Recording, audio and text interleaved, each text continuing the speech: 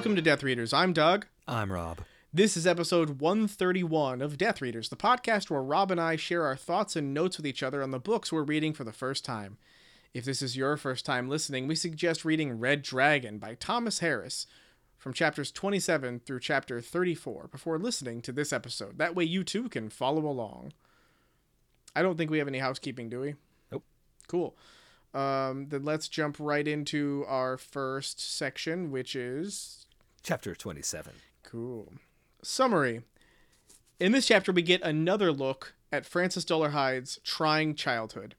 His grandmother's declining health culminates in the shuttering of her boarding house and Francis going to live with his mother. During that time, Francis continues to be abused and misreads social situations, falsely interpreting himself as the victim. He's also begun slaughtering animals and developing a killing ritual with the full moon. The chapter ends with his step-siblings beating him and blaming their father's declining political standings on Francis's cleft palate. Pretty good summary. Thanks. I don't have any notes. Oh, I got some notes, and my first two are pretentious and Dickensian. Okay. I like Marley was dead. To begin with. As dead as a doornail. Oh, he was a tight-fisted hand at the grindstone Scrooge, a squeezing, wrenching, grasping, clutching, covetous old sinner, from whom no stone had ever struck generous fire. It's actually steel. I fucked it up. I'm sorry. This podcast is over. Hard and sharp as flint. That's how it is. Oh, so he's hard and sharp as flint, from which no stone had ever struck. So it's maybe stone? I don't remember. Get to your note. I can go grab a Christmas card. I got the annotated version. No, if we're still doing this podcast by Christmas, maybe we could do a audio reading. Ooh, public domain. That would be fun. Right? That could be fun. We do the voice like that Rich Little version of Christmas Carol where he played every character, but he played every character as one of his famous celebrity impressions. Oh, weird. So he did Scrooge as W.C. Fields as Scrooge. Weird. We could do that. Well, do you want to do all the voices, or do you want me to do any of the voices? I know. I would not exclude you. You could do some of the voices. Yeah, you'd be like, you can play Death. You mean the Ghost of Christmas Yet to Come? Ghost of Christmas Yet to Come. Excuse me. Yeah, that's You're pointing wrong. Stop. Time out.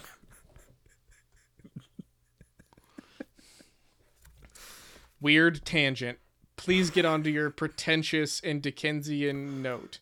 So, okay. Marley was dead to begin with. Okay. As Grandma's health declined, and she started cutting the food budget, she lost a lot of weight. And she put on her old dresses from the days of yore. And I kind of, I was amused by her wearing decades out of fashion dresses Miss Havisham style. Cool. It was a fun detail. Second note. In the last little bit of niceness in his life, Francis would take trips with Queen Mother Bailey. Yeah. In the wagon out to the end of the road with her husband driving it. Her husband was taciturn and laconic and hardly said anything. And that was very reminiscent of me of David Copperfield riding with Peggotty and Mr. Barkis. Because Mr. Barkis would only say Barkis is willing, meaning willing to, with Miss Peggotty. I wasn't done. Ew.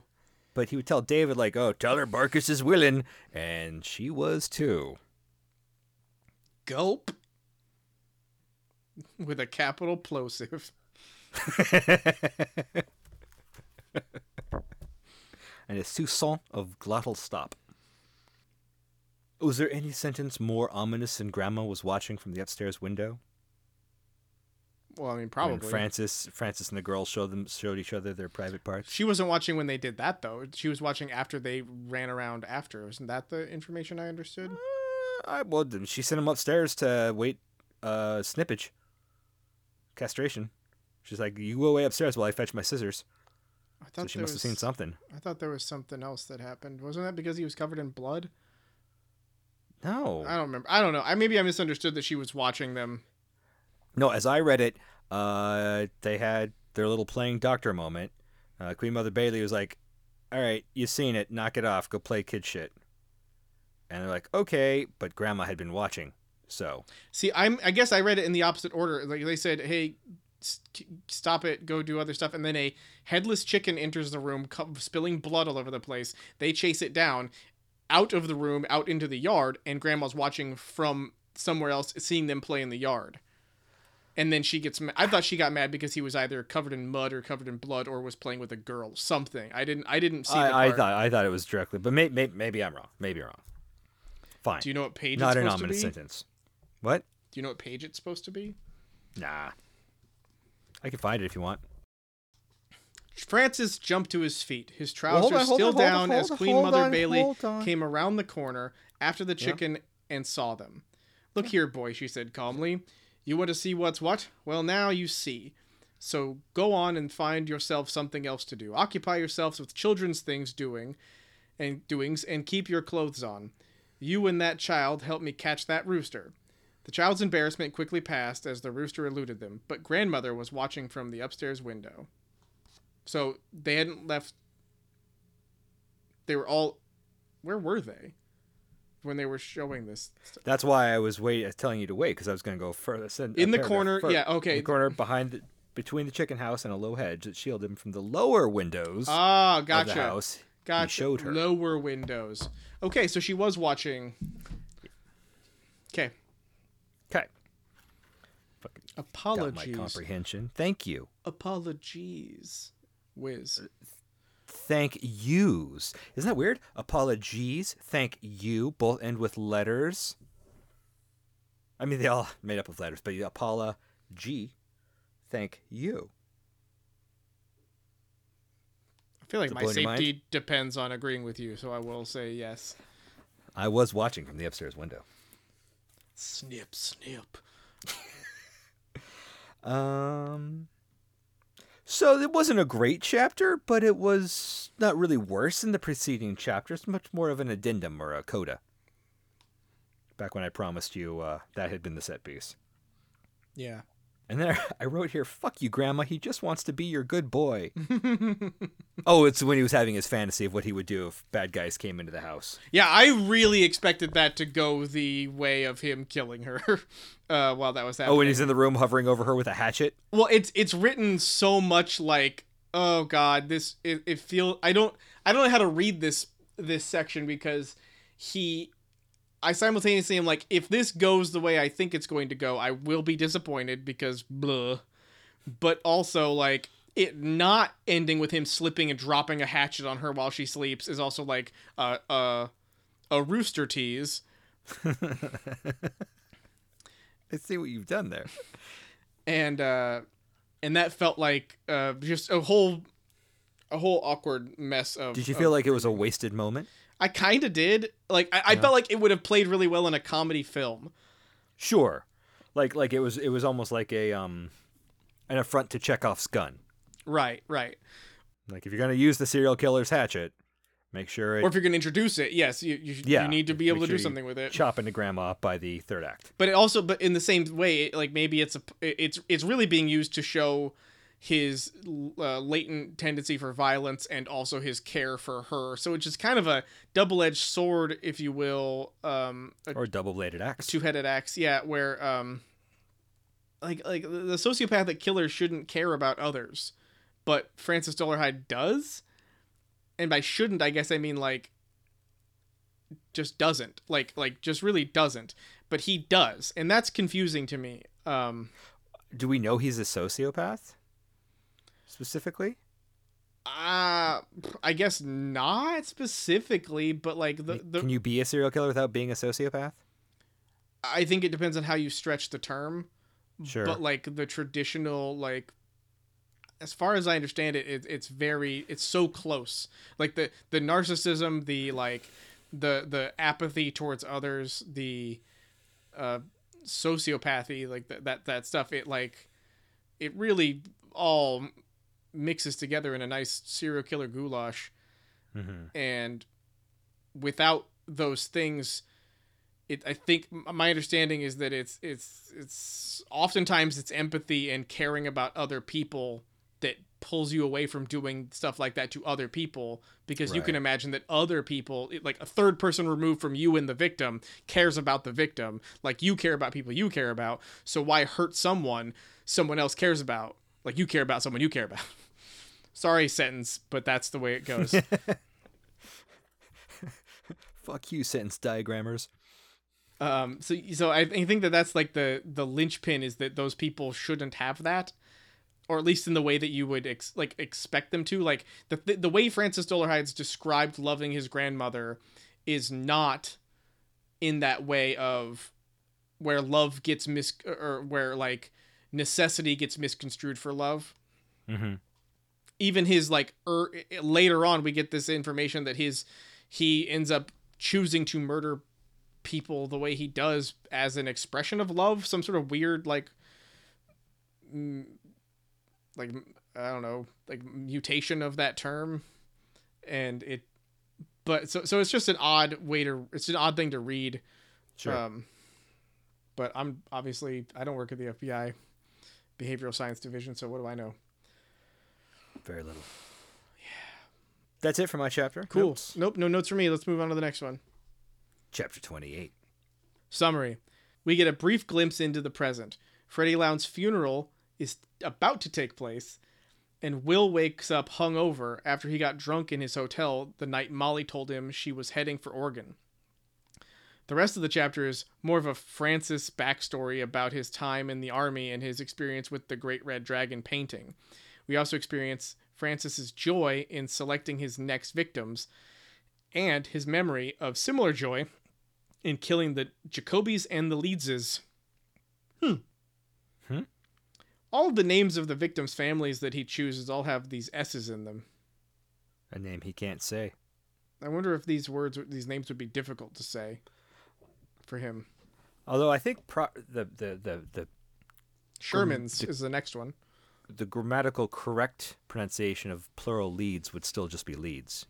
I think he says Leedses at one point in the book, but Oh. All right. Maybe I'm wrong. It's possible. Apparently, it's happened before.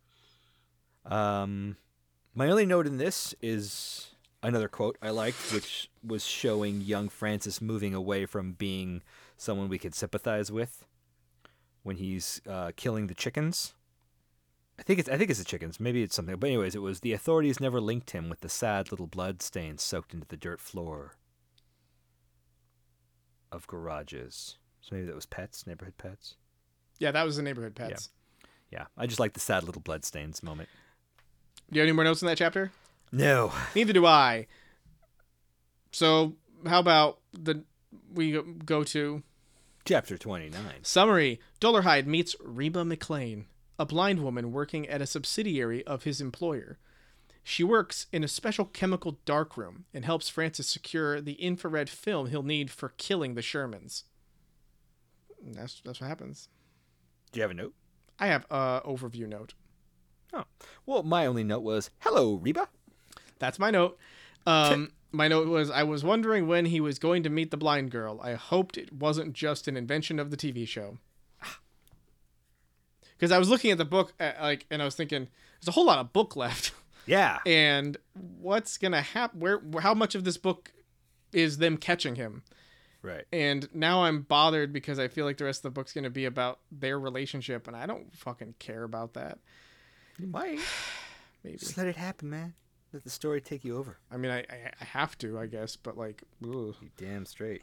Do you have any more notes? Nope. Bring us around to the next Chapter 30. summary. Will attends Freddie Lounge's funeral and consoles Lounge's girlfriend, Wendy. That's what happens in that chapter.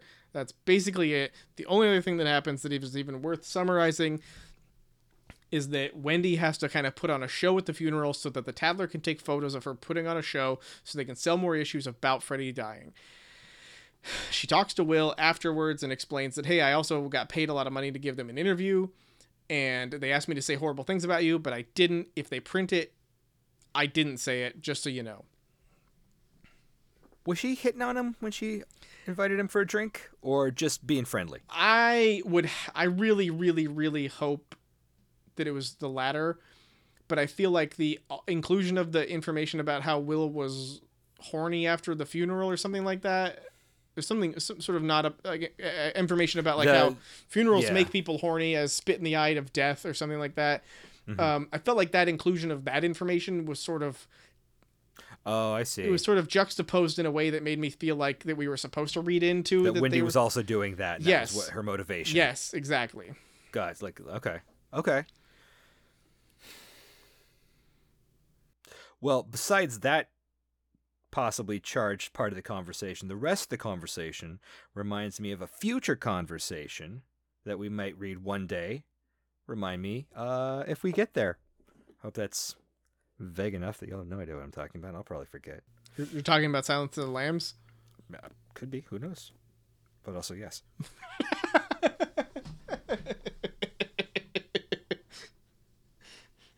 No, Doug. I'm talking about the silence of the subtext. I don't have any more notes. Do you have any more notes? No notes. Bring us to Chapter 31. Summary.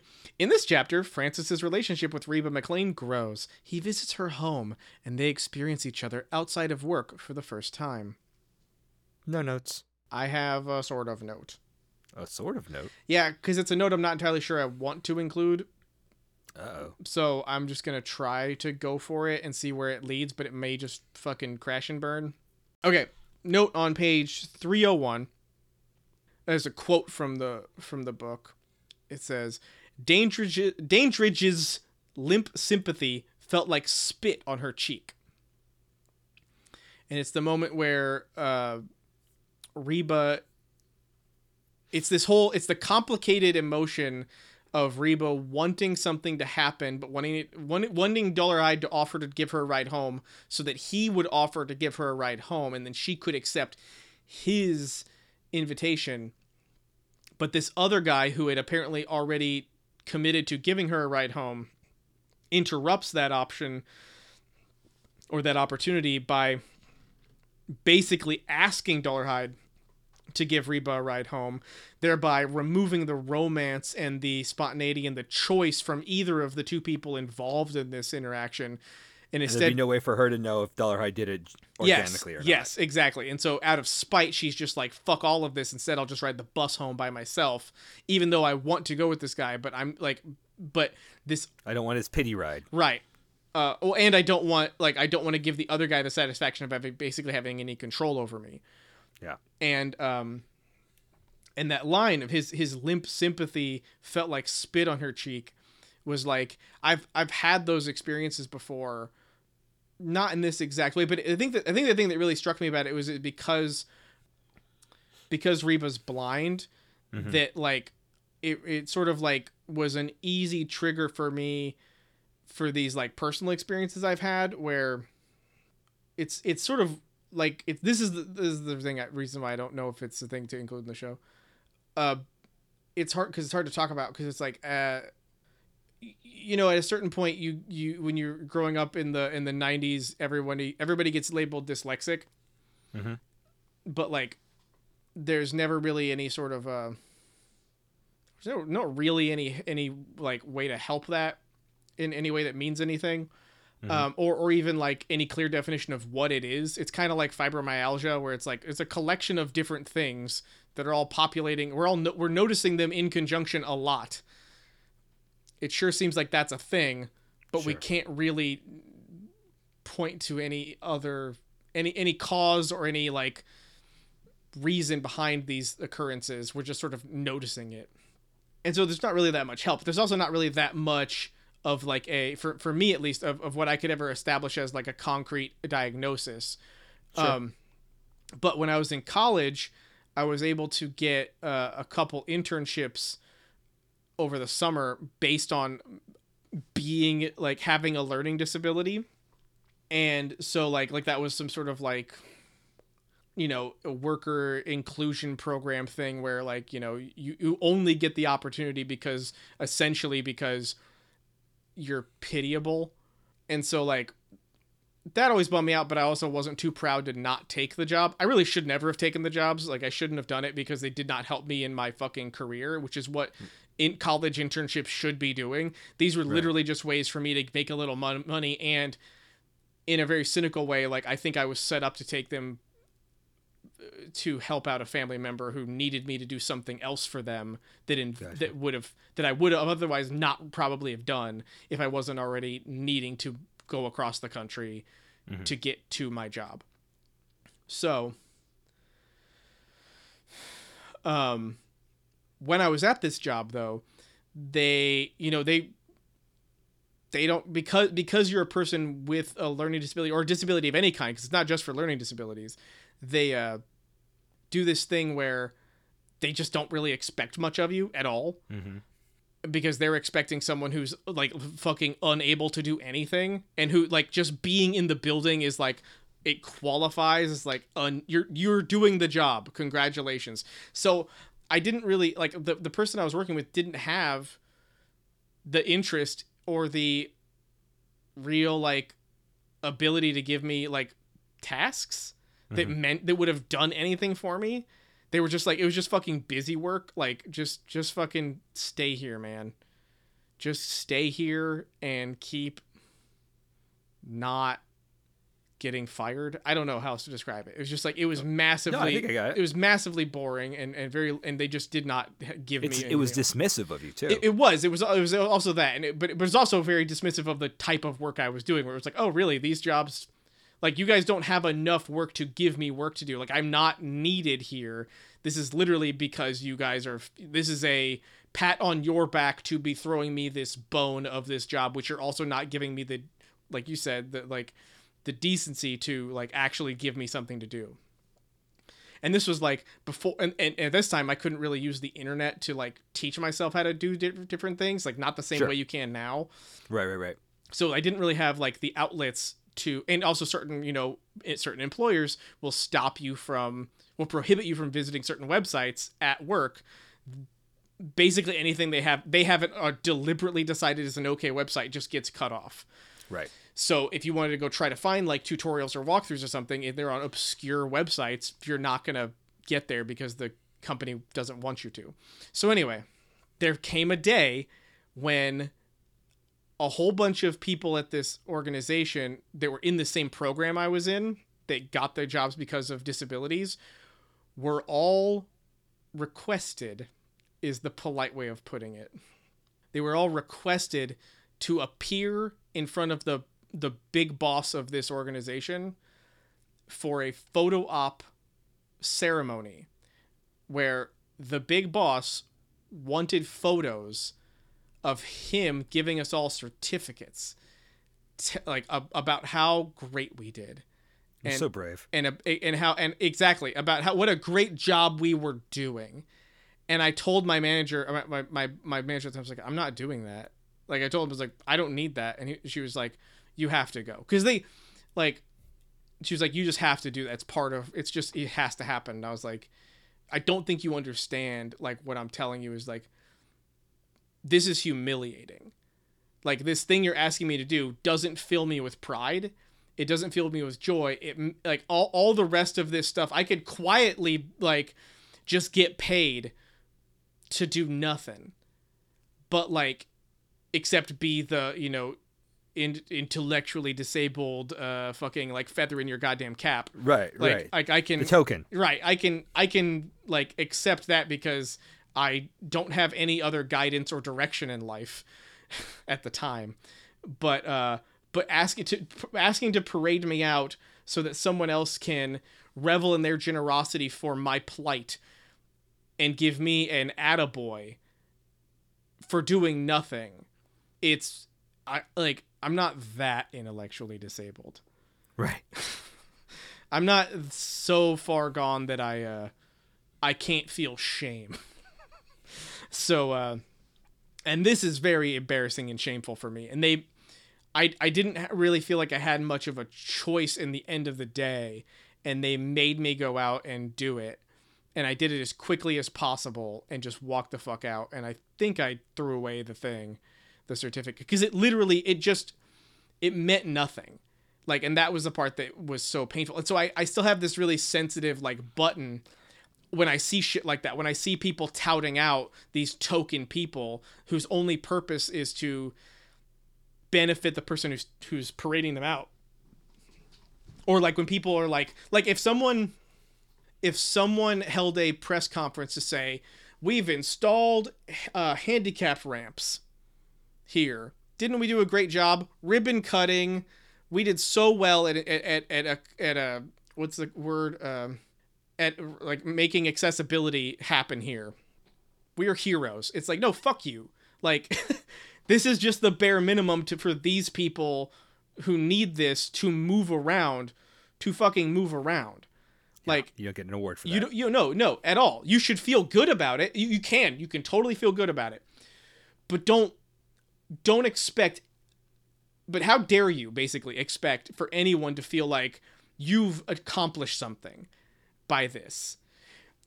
Like, now, to be fair, there's also something to be said for like literally just making people aware that this thing is there now. So if someone said, oh man, I'm not going to the courthouse, I can't go to the courthouse ever because I'm in a wheelchair and they don't have an access ramp. Oh, sure. Like, if you're the Johnny Appleseed of wheelchair ramps. Right. And you can get an award for that. No, but I don't. No. I mean, like, there's no. I'm talking. Not remove the award from this concept now. I'm just saying, like, if the point of the press conference or the point of the announcement of these ramps are here is literally like, just for the record, we are now compliant with accessibility standards. I see what you're saying. Like, that's good. Like, make sure people know this thing's available. But the fucking like, we've changed the world. Like, and aren't we amazing by helping out these poor people? And it's just like that's the part that is the limp sympathy feeling like spit on her cheek. That is like, yes, fuck that. Like, fuck that feeling, and fuck those people who feel like they deserve like recognition for being heroes to people who are who were handed a harder card to play, or a harder hand to play. Right. That metaphor should have said, who were dealt a harder hand to play. But we're keeping it all. It's all but gold. My disability wouldn't let me say it. Again, you're so brave. So anyway, that's what this reminded me of, and it pops up every once in a while. Like I must have told you about this. There's a fucking famous Nike Super Bowl ad campaign that made me so mad. It was the same fucking thing. It was like this weird mix of like, we need to celebrate the Paralympians, like people who are like Olympians who have physical disabilities or whatever the situation may be. But it was like this, the thing that gets on my nerve about it is it wasn't a fucking PSA. It was a fucking Nike ad. It was an ad for tennis shoes, an ad for basketball shorts, an ad for all that shit that belongs to that company. Like, if the company gave so much a shit about it, take your fucking name off of it. Give me the inspirational commercial. Make it a fucking PSA. Pay to put it out there and leave your fucking name off of it. But they can't, because that's not really the point of the commercial. The commercial isn't supposed to be an inspiring story for the sake of inspirations. It's not. It's manipulating people's emotions through an inspirational story so that they'll associate the Nike brand with pride and generosity and overcoming adversity. It's all these intangibles that the brand wants to be associated with their product.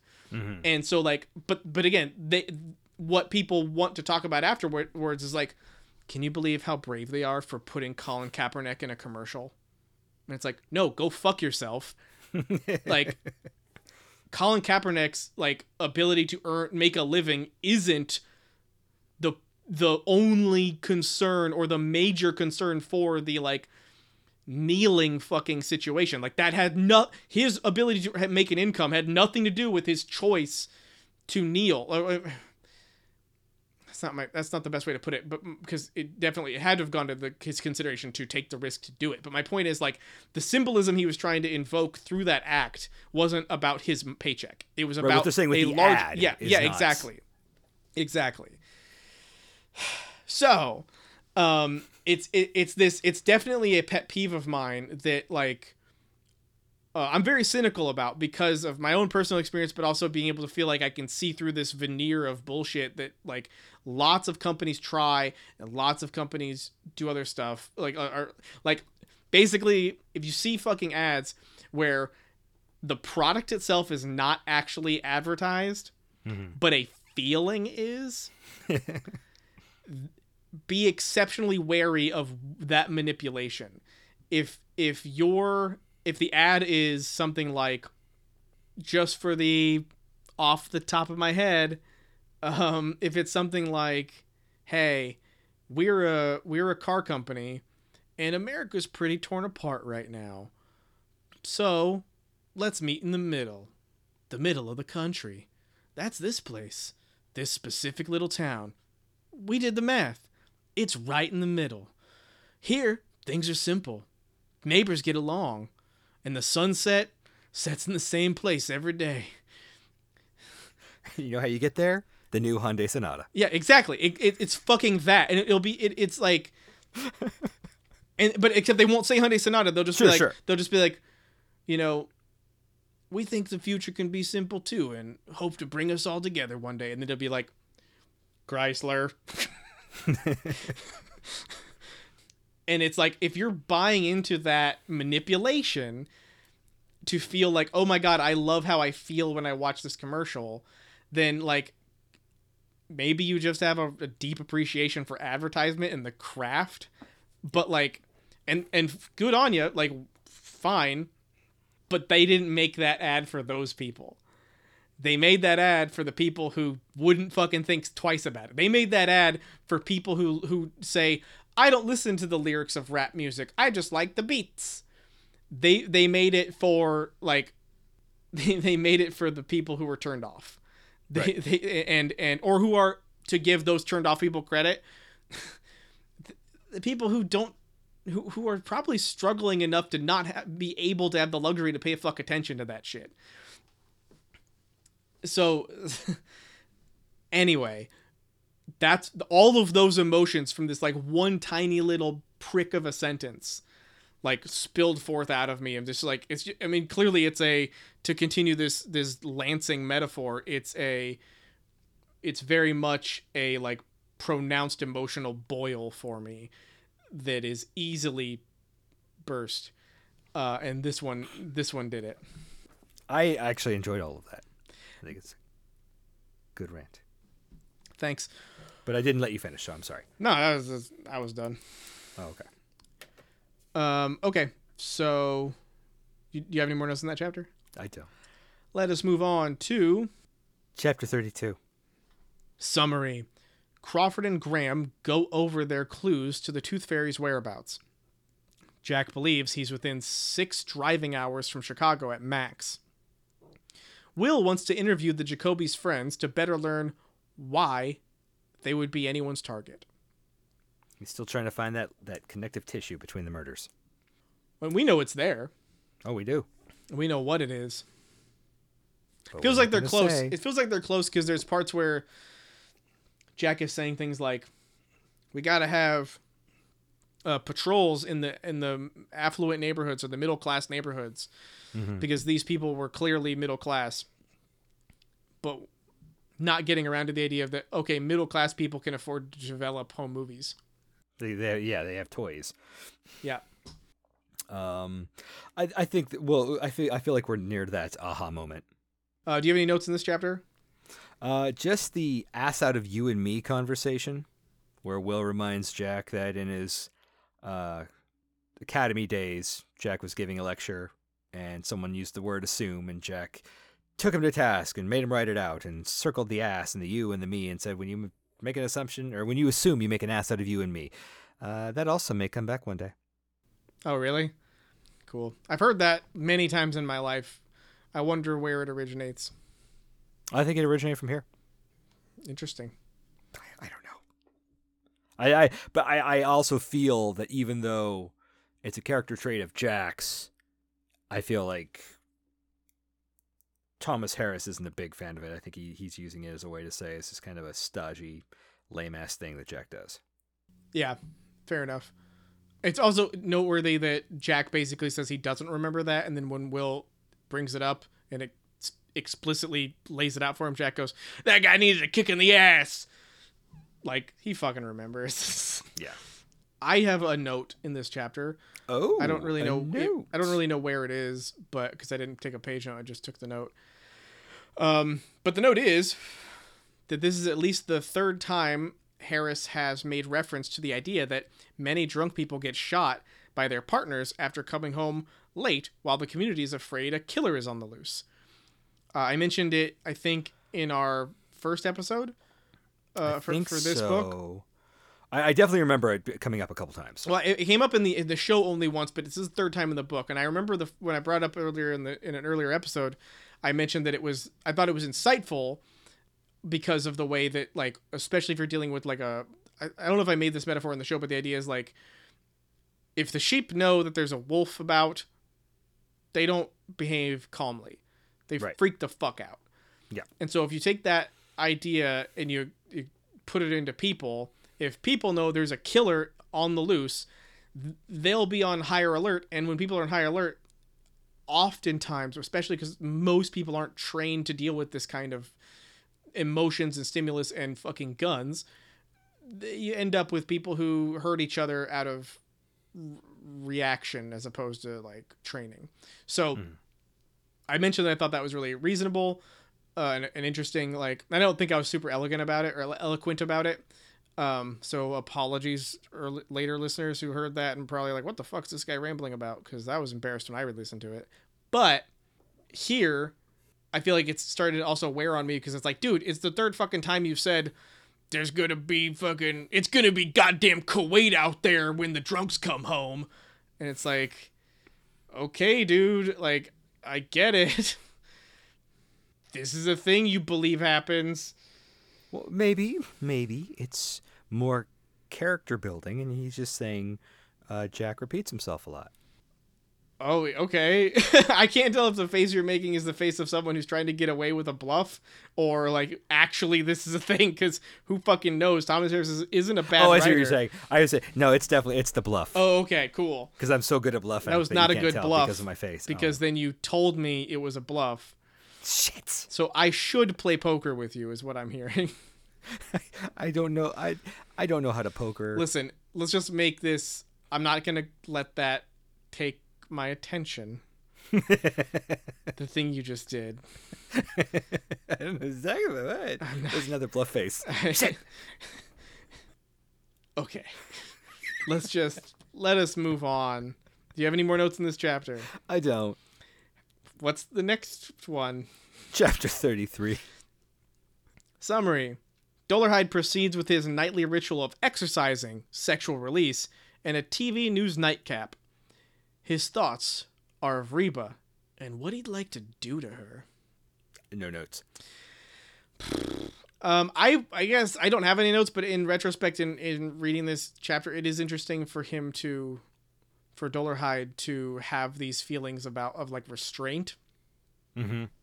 That's an interesting. I kind of like that. Did he say she must live? Yeah, he basically said a lot of things about like how he's definitely like intrigued by her in a way that is different than his other victims, but he's also aware that like he's too close to her in every way, that doing what he wants to do to her would make him his becoming, maybe. Yeah, probably. But at the same time, like he's also he makes a mention of how he still wants to show her what he's become or what he. Sure, he wants to connect with her. I mean, it's the only vocabulary he has is the becoming thing. This thing that I'm sure he's thought has never ever been possible was just off the table entirely. He's going, oh shit, could that actually be on the table? And that's probably terrifying to him. I think so, and I think it's that's the thing that I find the most interesting about this character right now is that like the idea of like, oh, is this a story about like there's a serial killer? Could Beauty tame the Beast? Could he be subdued by love? It's kind of fascinating, not necessarily any kind of forgivable way. No, but it's like all he's ever known has led to this Red Dragon becoming, and now he's got a possible like that's kind of like the what if moment of the book. Like, what if the killer was presented with a completely alternate possible way to live? What would he do? Yeah, like like is it possible for a killer that's this demented or dangerous to be cured by affection? Can a leopard change his spots? Right. So that's interesting, and if that's where the book goes for a little while, that's interesting. But I also know he's not going to make it. Like, I know, like He might. You don't know. You've never read the book. No. It could be a completely different ending. sure, of course, could be a different ending. Could be Dr. Hannibal Lecter, love therapist. Welcome to Hotline. Call a go ahead. All right. Oh, first time, long time. I enjoyed that, but had nowhere else to go. Caller, who's your ideal woman? Or she's a great big fat person.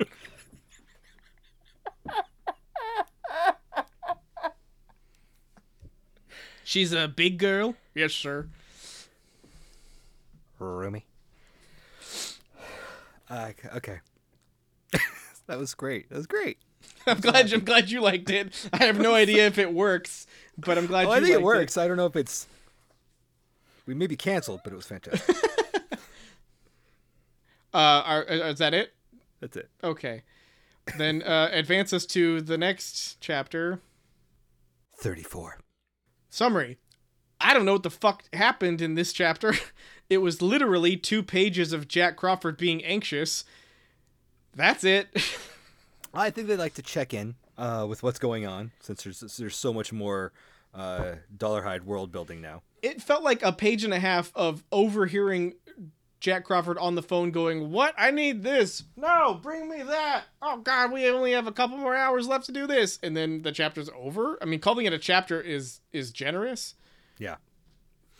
I will say I have no notes but for one incidental that sent me on a deep dive that was ultimately unsatisfying. So do you have any notes before I get to that? No, I have no notes. Let me read a selection from this chapter. On at least my first page, 3rd paragraph. "Covering their ass is what they're doing," Crawford said, waving his bag of tater tots. So, that I'm like, tater tots is capitalized. It's a brand name by Ore-Ida. They were invented in like the 40s, I think. Originally so cheap, people never bought them because they were like, what the hell is this? I don't know. So they had to raise the prices before they started selling. I've read about that. I wanted to find out, because I think they're still in Chicago, right? Yeah. What restaurants in Chicago would sell brand name tater tots, capital T's, in 1980? I mean, is it a thing? Is it like a fast food thing? Did he have a packet of tater tots, a little like sachet of tater tots, or sachet, or whatever you say? Did he go to the supermarket and buy a bag of frozen ones? Nothing. Okay. Damn. Nothing. I'm telling you. Wow. I looked. Wikipedia had nothing. The history of the tater tot had nothing. Chicago restaurants and that sold tater tots was a non-starter. I don't know, man. Wow, that's deeply disappointing for all the work you put into it. I know. We are totless. At least I now know that tater tots are a brand name, not like they're the Xerox of the Kleenex. Yeah, yeah. Pressed potato particulate. Yeah. Pressed potato particulate. Yeah. Potato board. Well, do you have any more notes? Well, just that one chef, when presented with the idea of making his own tater tots, said, "Fuck that." And that they're really not cost effective to make yourself, because you need all that extruding material to like chop it up and mix it with flour and things, and then push it through the extruder into those little, to have them pooped out so they could be deep fried. Wow. If you can't do that, just buy them. Chefs agree. Buy the tater tots. Maybe deep fry them for that crispy goodness, and don't just throw them in the oven and have them come out all like limp and cool in the middle, and they're greasy and ugh. I mean, you got to fucking make your tater tots, but you don't make your tater tots. You prepare them correctly. That's what I'm saying. Or might I be so bold as to suggest baking a potato? What? Hear me out. You take a potato, you wash it, Yeah. you put some salt and some oil on it, and you just put it in an oven for a while. Yeah. And you take it out, and you eat it. The fuck? No. What? What the fuck is wrong with you? I mean, like, That's like saying I want an amazing double bacon cheeseburger, and you go, okay, or hear me out. Here's some corned beef. first off, corned beef's awesome. Secondly, I'm not saying it's not awesome, but when you want A, you don't go for T. All right? no. What I'm saying is, There's textural, crispy crevasses in a tater tot. It crunches. It's soft. It's supple. Mwah. A baked potato's not going to do that. What are you talking about? well, what I'm talking about is if your goal is to bypass the processed foods, Yeah. if your goal is to get around all that stuff, which you're attesting, tater tots are like the pinnacle of processed food because they can't just be potatoes. So if you just want like hot potato to eat, like, Yeah, but I don't just want hot potato to eat. I want a fucking tater tot. And it's not worth it to make my own, so I will buy it. That was the only thing I ever said. bake a potato. You're out of line. Bake a You're out of potato. You are out of line. This is inappropriate. This podcast You is take a fucking potato, over. This podcast is over. you wash it, No. put a little salt, a little oil on it, What? a little bit of it, Maybe rub it down. put it in the oven. You didn't even prick it with a fork. You didn't stab it so it doesn't explode. I don't know how to poker.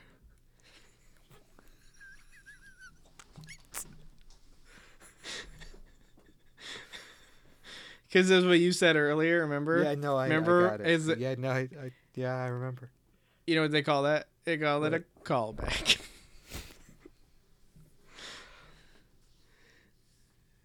So, if you want to bypass the manufactured food and the frying, Yeah. just bake a potato and you're done. It takes an hour to bake a potato. It takes like 20 minutes to cook tater tots.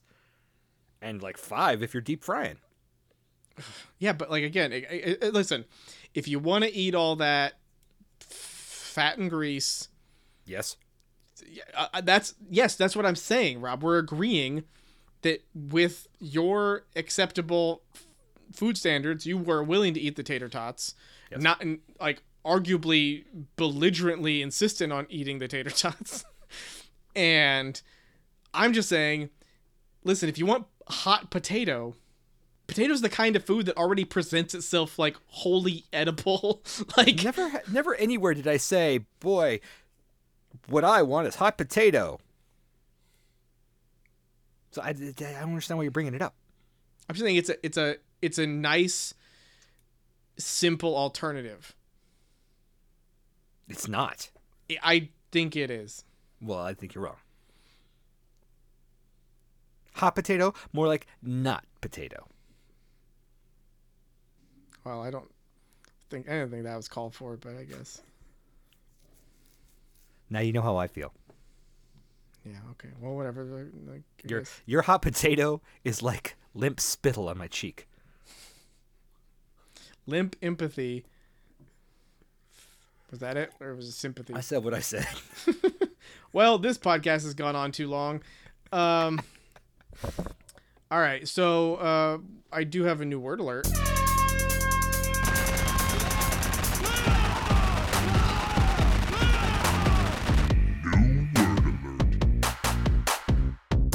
Are you ready? Yes, I am. All right, I'm gonna start that over. Here you go. Prognathous. Interesting. Prognathous. Yeah. However, I didn't actually read the definition, Oh, and I still haven't. nice. I just hit that button, so without looking, I'll try to guess. All right.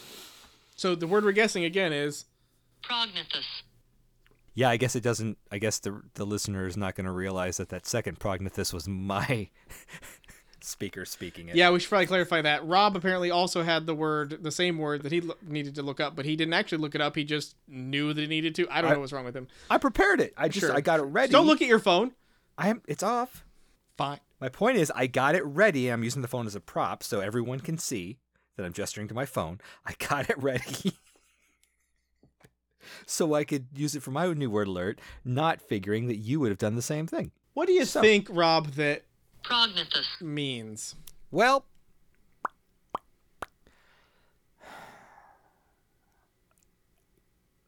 if I remember the dialogue correctly, or the narrative, it was in chapter 33 because that's where I wrote it down. They talked about a fat man or a fat prognathist. How do you say it again? Prognathous. Prognathous. The prog makes me think of prognosticator. So is it like a soothsayer, like someone seeing the future? No. Damn. It's an adjective, first off. Being or having a jaw, and typically a lower jaw, that projects forward, especially to an unusual degree. So like a very severe underbite. Yeah. Or at least having like I imagine you could like a Jay Leno style chin might. Yeah, like having a big underbite. Yeah, maybe. I think the idea is it's sort of like I think it's supposed to suggest a lack of intelligence, like one of those. I thought that was like a Cro-Magnon forehead, but the jaw version. Yeah, that's exactly it. Okay. Like a Dick Tracy. Like Lockjaw. Is that the name of the one from James Bond? No, that's Jaws. Jaws, my bad. You said Lockjaw. I thought of the guy from He-Man, but I can't remember if that was his name or not. Lockjaw's the name of the Inhumans dog. A lot of things are named Lockjaw. Not Lockheed, the name of Kitty Pryde's dragon. It is the name of Kitty. We all know the name of Kitty Pryde's dragon. We're all well versed in Kitty Pryde. Not Lockstep, which you're not in with me. I don't even know what that is. Is that the Irish dancing? Yes. Yeah. It's not. And I just couldn't no-and you because I don't know how to do that. Anyway, whatever. Did you have any other words? Because I don't have any other words. Tater tot. Oh. Apparently just as tasty as a baked potato. Fuck you. No you thanks. Go fuck yourself. You piece of shit. Thanks. I'll pass. All right. Well, You know what else are good though? Tater crowns. what's that? They're the coin shaped. They're like tater tots, but they're shorter. Okay. So you have more surface area crunchiness. More surface area crunchiness. Yeah, they're delectable. Great in breakfast burritos. Where do you get those? Yeah, next to the tater tots in the supermarket. Okay. Cool. Yeah. Um, I'm not saying that tater tots don't have their place. I wouldn't want tater crowns on the side of my sandwich or on the side of my hamburger. You want something with a little bit more meat to it, figuratively speaking. Pick up with your hand, just really swirl it around in the ketchup and eat it, and that's a fucking experience. But tater crowns are good as an addition to things. I'm just saying, there's a whole range of tater products. Really? How many more could you possibly name? Oh, you got your... I don't know. I got nothing. All right, well... Hash browns, kind of. The pre-made hash browns are kind of like that. I wish I had Oscar's music to play you off. Next time, we're going to be reading chapters 35 through 41. Do you want me to tell you what chapter not to read? Only if you feel like being an ass. I might.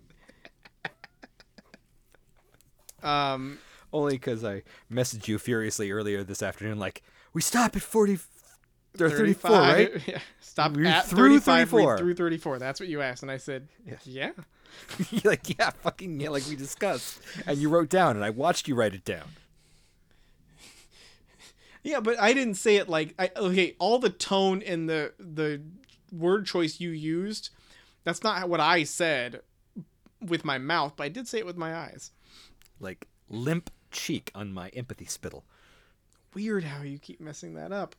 Anyway, let's put this podcast down like an old dog and say goodbye. Oh. That was Death Readers. I'm Doug. I'm Rob. Thanks for listening. Thank you.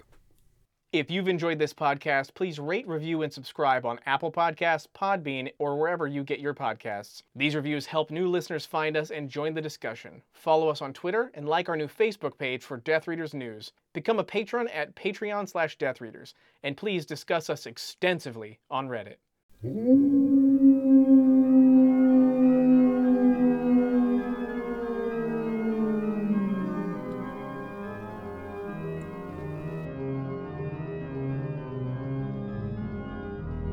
Grave tending.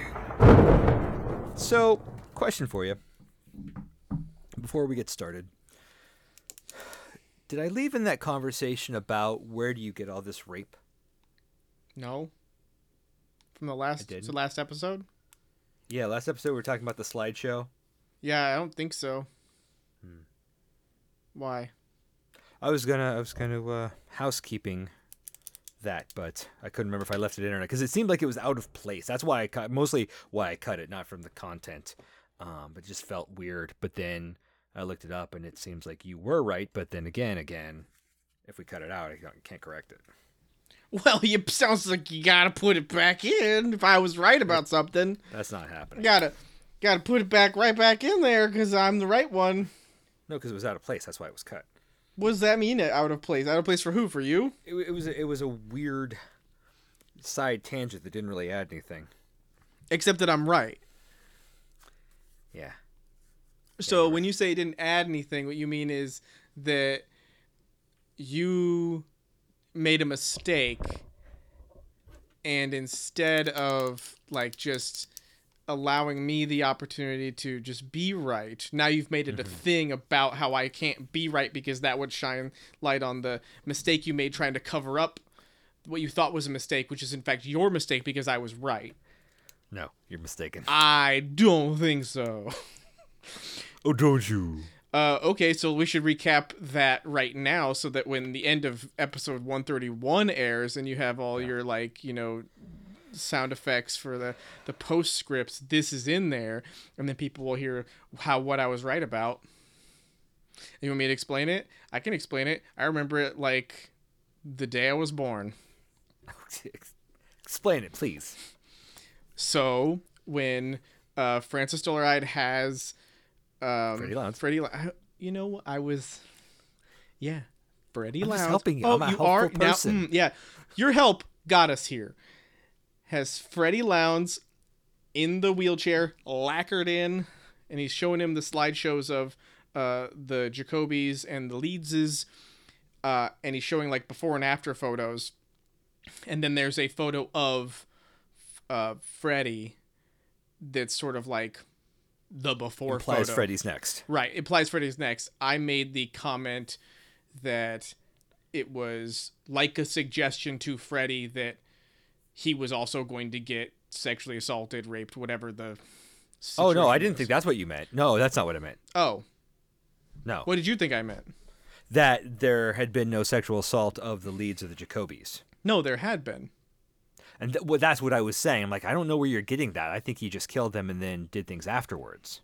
Oh, no, they make that whole point about like how they have to watch. That's what I was wrong about. Yeah, you were. Because I actually looked it up, and most people agreed with you, and the people who agreed with me were getting their memories more from the television show where Brian Fuller went the extra mile to take sexual assault out of the show because he's like, it's already horrible enough. We don't need to add that. Yeah, I agree with him. It is horrible enough. Well, especially the way he did it. Right, the way, yes, but I'm saying that was never a focus in the show. Any of the murders and attacks and anything, there was rarely a sexual element involved, or at least portrayed. The only reason it sticks out to me really is because of they keep mentioning in the first like couple chapters, they just mention so much about the staging of everyone.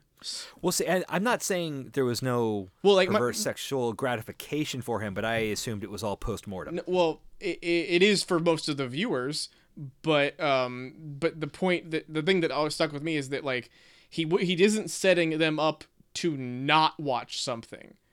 You know what I mean? Like I just assumed, I just assumed it was like watch him do his becoming or whatever. But I get it. Yeah. I mean, well, I guess it's not really that big of a deal that you cut it, but I mean, I can put this in at the end if you like.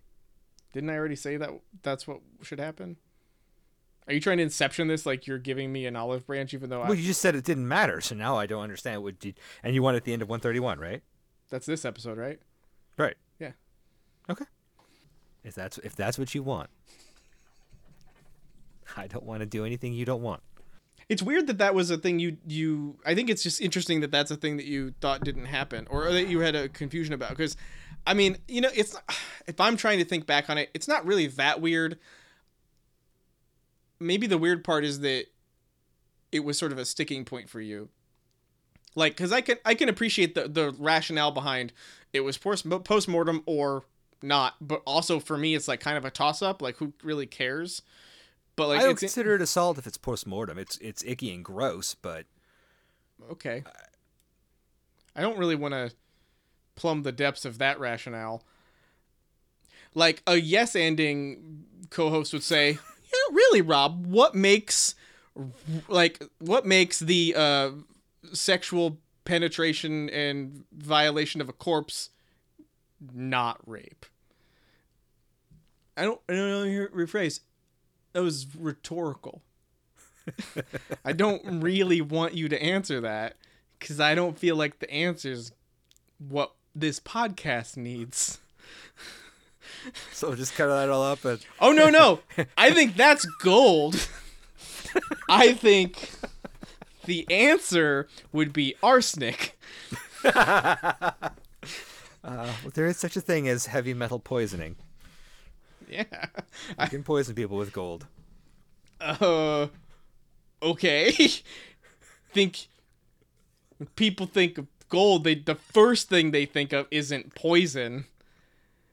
When people think arsenic makes some lovely, lovely shades of green. When people think of arsenic, old 1920s tinned food product labels. When people think of arsenic, they either think of old lace or poison. Well, actually, the arsenic in Arsenic and Old Lace was, in fact, poison. Really? Maybe that was because it's fucking poison. The first thing someone would think of when they think of arsenic. So anyway, weird, but we shouldn't delve deeper. No. Okay, cool. I want to delve less deep, in fact. Which is why I don't know this needs to be included. 'Cause it's funny, Rob. And despite your best efforts, we're supposed to be sort of a humorous podcast. Ouch. Ouch in my heart. I only say that because you're actively lobbying against including a gem. I thought it was gold. Make up your mind. Fair enough. What do you call housekeeping that happens at the end of something? Grave tending? Grave tending! Grave tending. Beautiful. Okay, well, that was our grave tending. Oh, now we have to make a sound effect that's like a wolf howling and like leaves rustling and wind blowing, like a Halloween sound. It goes, "Arr!"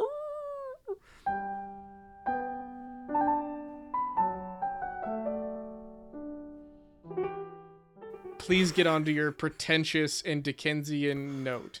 So, okay. Marley was dead to begin with.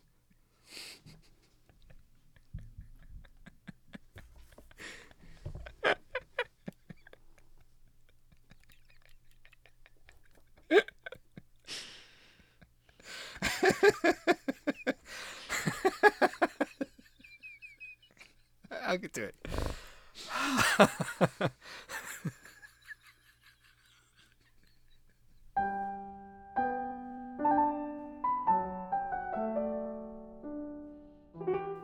Nope, no notes. Okay, so I do have a note here. That's a funny little bit of audio. Sorry. Just me going, nope, no notes. And then I got seconds later, yeah, I know, I'm saying it out loud for the listener who didn't know. And now this part will have to be the section that follows that section at the end of the show. Yeah. Duh. Fucking, how many of these do we have to have stacked on each other like Russian dolls? Of course, Rob. Fucking A.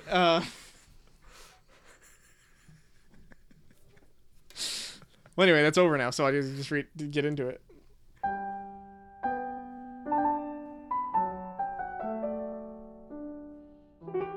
Let me read a selection from this chapter. Okay. It's loading. Whenever you feel like it. I'm getting to it. Whenever you're ready. I'm working on it. I'm all ears.